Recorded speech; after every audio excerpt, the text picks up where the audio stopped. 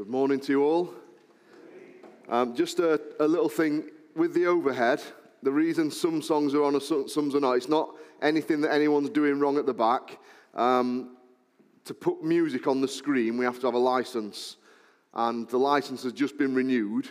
It had run out, it's been renewed, but it hasn't clicked on yet. And so there's some songs that we just can't put on without redoing the whole system. It's complicated, but it's just... It's not anyone's fault at the back. They're doing a great job trying to make it work. But it might be the same tonight as well. Some songs might be on, but by next week, everything should be back up and running as normal. Who enjoys receiving gifts? I love receiving gifts. Both of my girls are working now, so my gift receiving potential has increased hugely. This year, I had my first proper year where it was my birthday and both my girls were working. And I got about 80 quid worth of presents off each of them. It was brilliant. It's nice to receive gifts, isn't it? But it's also good to give gifts. Who enjoys giving gifts? I think it's something you enjoy more as you get older, isn't it? I always used to begrudge it as a kid. But I've enjoyed over the years watching the kids find the Christmas presents. We normally have one present or two presents that we hide somewhere. We'll put it in a microwave, or we'll put it in the kettle or something. We'll say, go and make us a cup of tea, and hopefully they see it before they make it. I enjoy watching Liz open gifts that I bought for her. So what is a gift? I can't boast in a gift, can I? I can't boast in a gift. I might say, look at this, what Liz bought me, or look at this, what Chloe got me. But a gift's something that's been given to me. It's not something that I've earned. It's not something that I've necessarily deserved. It's something that's given to me. It's gifted. And without it being gifted to me, I wouldn't have it. Last Christmas, for Caleb's big present, I got him the Tottenham home and away kits. He's not in kids' sizes anymore, and so they cost an absolute fortune. But I loved seeing his face as he opened them. If I hadn't have gifted him them Tottenham kits, he wouldn't have had them because he cannot ever afford them. See, a true gift is a gift that you can't provide for yourself. You can't buy it for yourself. And God's a God who loves to give undeserved gifts. He loves to give gifts to us that we couldn't get ourselves. He's given us the greatest gift of salvation. He's forgiven our sins, and He's taken us into His family, and He's cared for us, and He's promised us heaven. We can't boast. We can boast in what He's done, but we can't boast in what we've done there, can we? Because we could never do that. We could never save ourselves. We could never keep ourselves. But also He's given gifts to His church. He loves to give gifts. And in Ephesians 4, we read about the ascended Christ, how He gives gifts. And He gives gifts for a very specific reason. In Ephesians 4, it says He gives gifts to build up the church. God's given supernatural gifts to people in His church. Now, you could say that all gifts are supernatural because they all come from God and God's supernatural, but God's given us natural gifts as well, hasn't He? So before some of you were converted, you could cook. And you can still cook now, but you'd use that gift for Jesus, but it's a natural gift from God, you'd say. Or some of you, before you were converted, you had a lovely voice, and you still have a lovely voice, but now you can use that more for Jesus, or you could organise, and now you use that for Jesus. They're great gifts, but the natural gifts.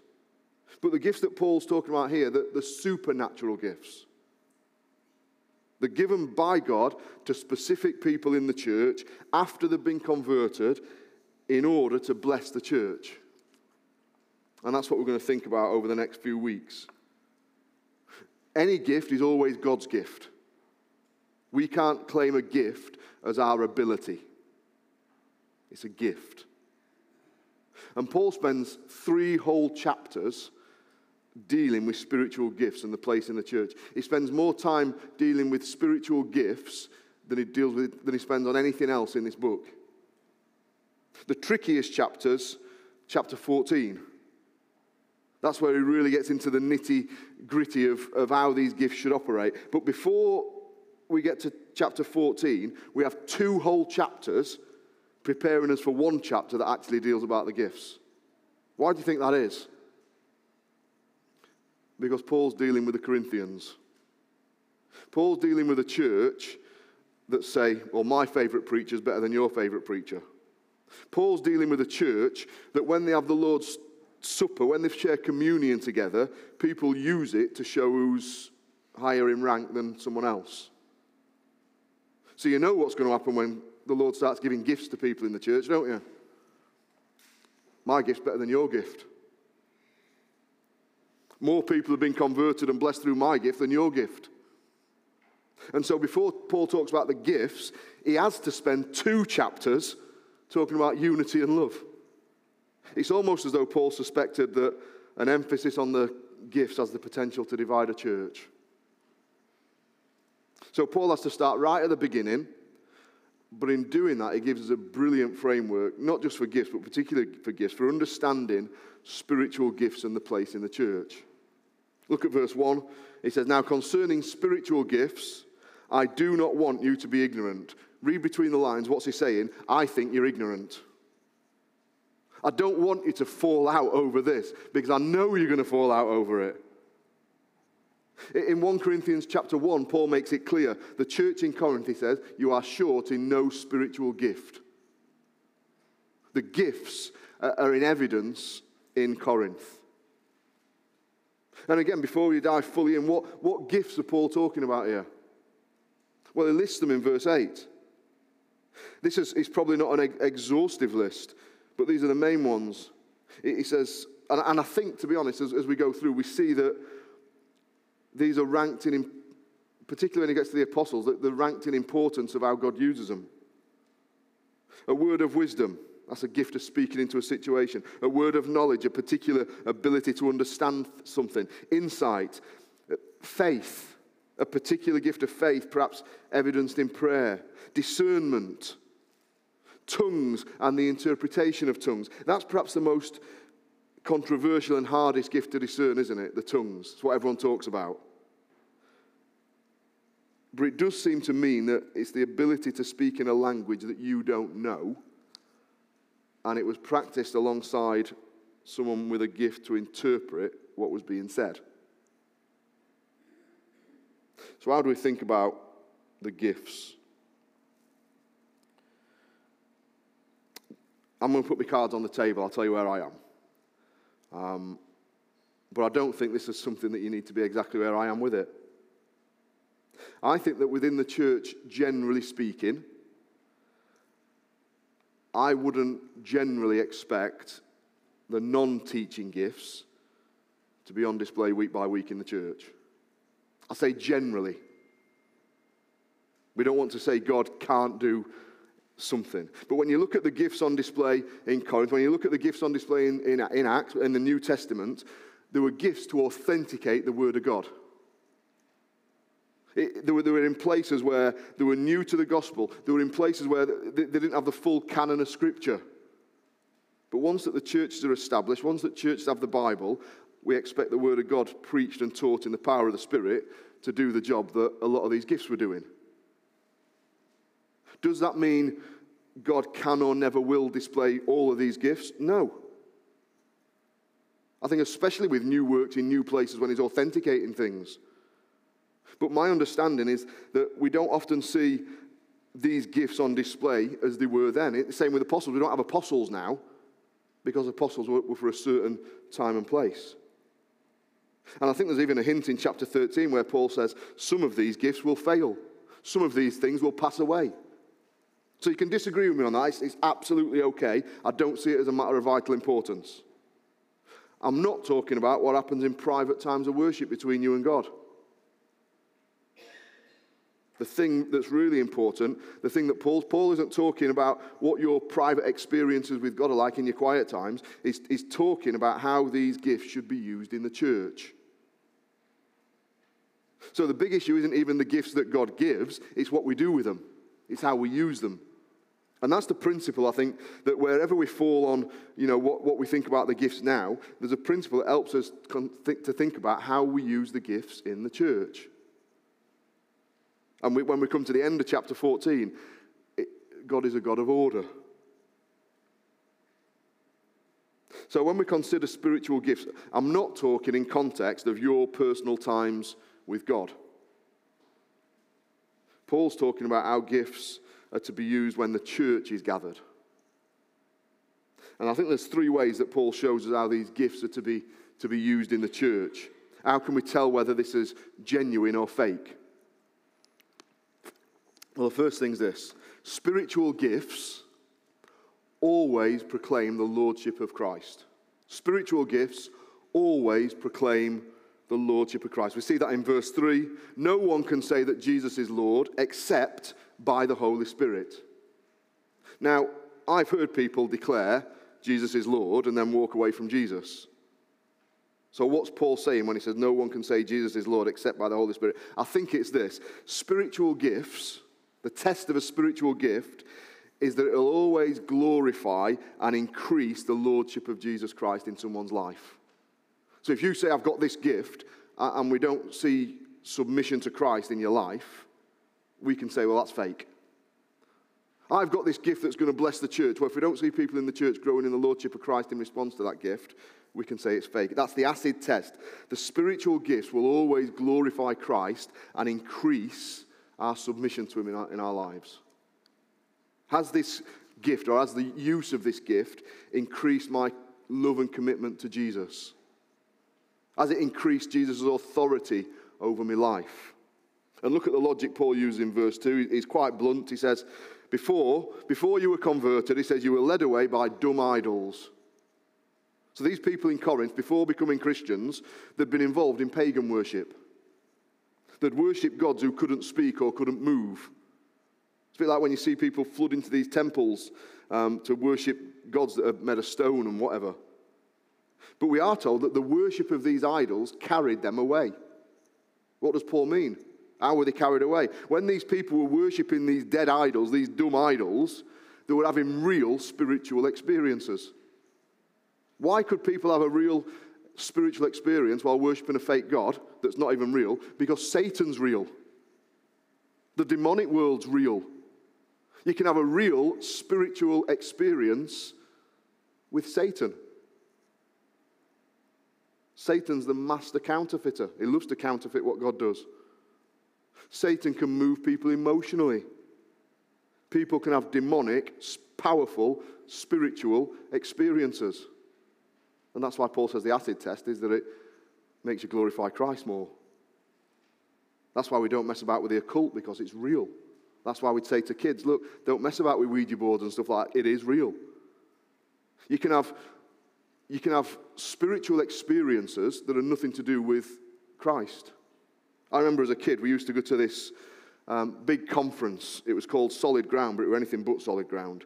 And I remember I was only about 10, and I remember being in this big tent, and it was like, when you go to Alton Towers or something, you've got that big dome, and you're on the roller coaster, and you're swaying. It was like that. Everyone was swaying, and people were saying stuff from front, and I was swaying, and I fell over, and I thought, I've had a spiritual experience. So how do we know if a spiritual experience is from Satan or Christ? It's not whether we feel moved, it's what we're moved to. So someone said, well, this experience was real because it moved me. Yeah, but what did it move you to? If a spiritual experience leads you to lose control of your senses and be rolling around laughing and barking and whatever, it's not of Christ. If a spiritual experience elevates a certain man or a certain woman, it's likely not a Christ. But if your spiritual experience leads you to love Jesus more, appreciate him more, devote yourself to serving him more, it's likely genuine. That's the acid test. If you're trying to examine the ministry of a gifted preacher or teacher, ask the question, does their teaching, does their ministry glorify and promote the lordship and authority of Jesus, or does it encourage you to just live your best life now? Spiritual gifts aren't selfish. Spiritual gifts proclaim and promote the lordship of Jesus over our lives. So the big question when we talk about gifts and spiritual experience isn't, was the experience real? The question is, did the experience promote the lordship of Christ?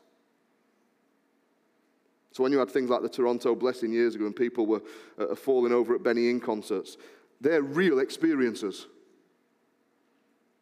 But satanic experiences are real.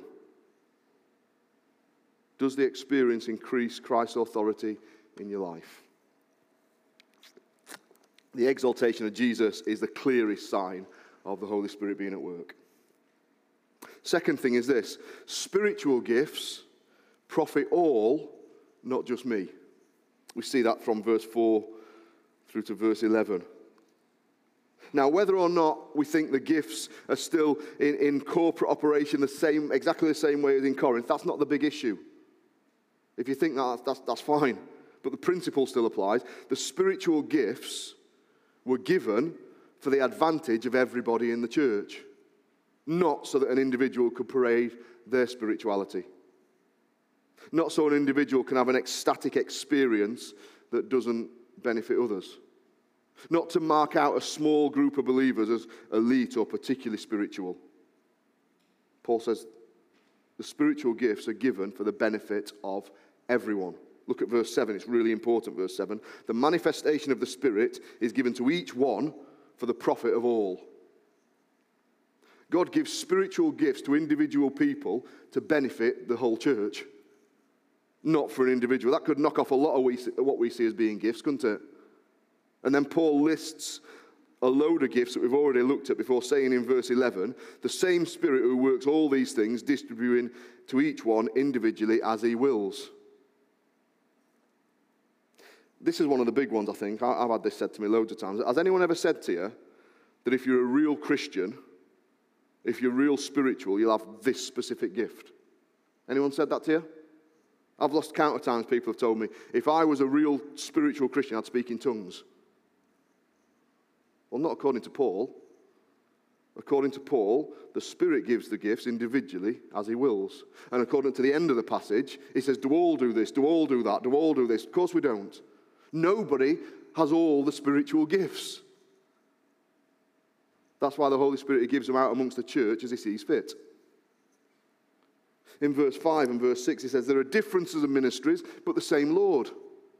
There are diversities of activities, but the same God who works in all. See, in the church, it's not about one person having it all. That's not how churches work. That's how cults work. A cult is where one person has everything. The church is where none of us have got it all, but together we have it all.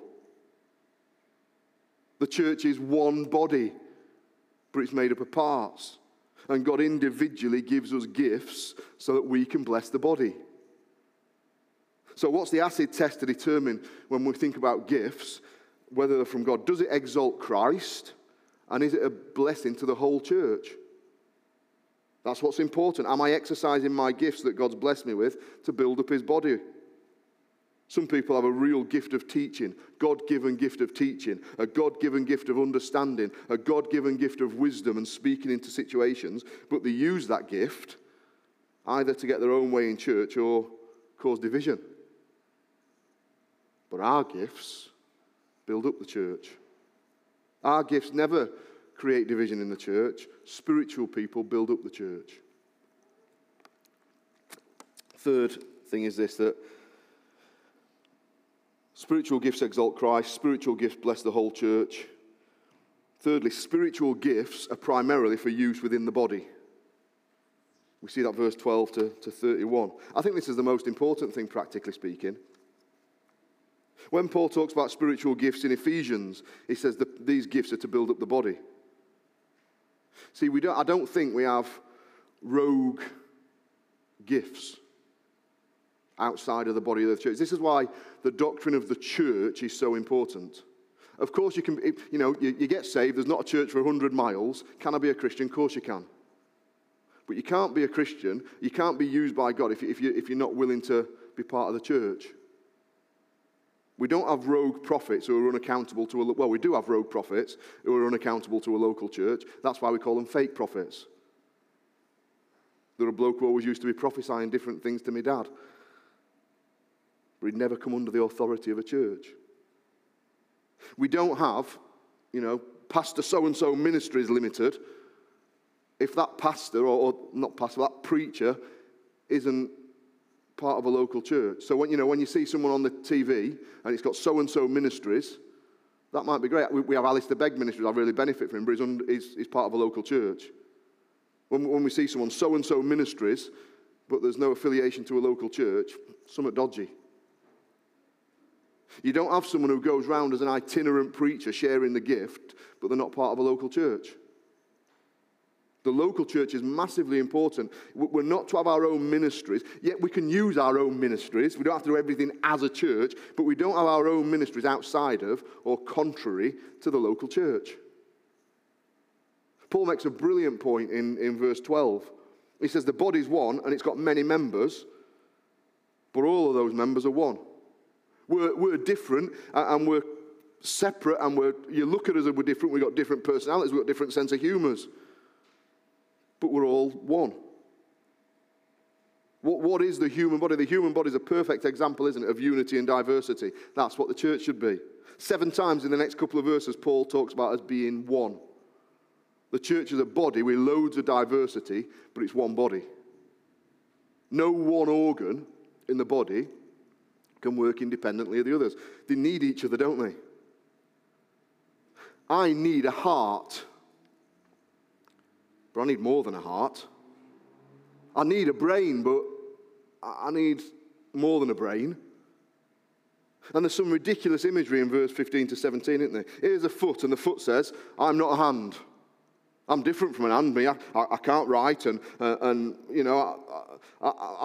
can't hold a glass. I'm not part of the body.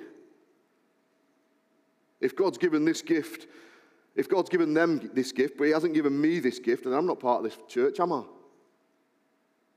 Or the foot says, well, I can walk, but you can't. You're not part of the body. We'd say, hang on, stop being silly. You're a foot, you're a hand. You're both part of the body, you're both needed. Or instead of me standing up here now, it was just a massive eye stood up here, like that one in Monsters, Inc. Would that mean that an ear's not a part of the body? No, that's ridiculous. We complement each other. I need an eye to see and an ear to hear, and I need a mouth to speak, and I need hands to touch. But how often do people think or say that we all have to be this, or we all have to be this to fit in? The church is about unity, not uniformity. We don't have to be the same to be united. Some gifts are upfront gifts, aren't they? If God has given, I think God's given me a spiritual gift of teaching, it's an upfront gift, it's more noticeable. But it couldn't happen without other gifts in the church. If all you had was a preacher, who would see administration as a spiritual gift? But it's there, and it's ever so important. We'd close down if we didn't have the right policies. We'd close down if we didn't have the right groups and teams functioning. But that's not my forte. I'm rubbish at stuff like that. Nobody would see or hear what I preach unless we have gifted people on the AV team. No matter how hard I try, don't ask me, Mandy, to do craft things for the holiday club, because it's not my forte. But it's yours. God's gifted you at that. We're all called to be caring, aren't we? But God's given some of you a specific gift of caring. I've experienced that. You've almost got a radar for care needs. And you notice something, and I thank the Lord that he prompts you, and you see the care need and you respond, and that's a great gift. I generally have to be told about a care need, but some of you notice them, and that's why we're talking on at the AGM a little bit. It's not just that you have a one-person ministry, we have a whole church ministry. God's gifted some of you with exceptional conversational skills. You're superb at welcoming people. You're superb at getting to know people and putting them at ease. Nobody's got all of those gifts. But together as a church we have, because that's how God's designed us to work. We're dependent on each other. We don't compete with each other. We complement one another. And God sees the parts. This is lovely, this. We're told God sees the parts that don't get recognition or honor, and he recognizes and honors them. Think about a body. Someone can call out, what part of the body would you like to be if you could be a part of the body? Anyone? Anyone fancy being the brain? Pretty important, isn't it? A bicep, an eye, an ear, a mouth. I don't know, something good. They're good parts, aren't they? Who wants to be a colon? Who would like to be a small intestine? John O'Wood. Ever so important body parts they are. I'd rather have a colon than an eye. And it's body parts like this that's in mind when Paul talks in verse 23 and 24. Imagine a body that was eyes, ears, mouth, nose, but no colon, no small intestine, no male and female bits. Those bits are never on show, thankfully, but they're ever so important. And God sees them, and God honors them, and God values your gift. What good would it be if we had a gift of preaching and teaching on display, but you didn't have, I know we're all to pray, but you didn't have prayers in the church, praying in the background? What good would it be if you had someone teaching up the front, but we had no one who was welcoming and no one who were caring for people in the church?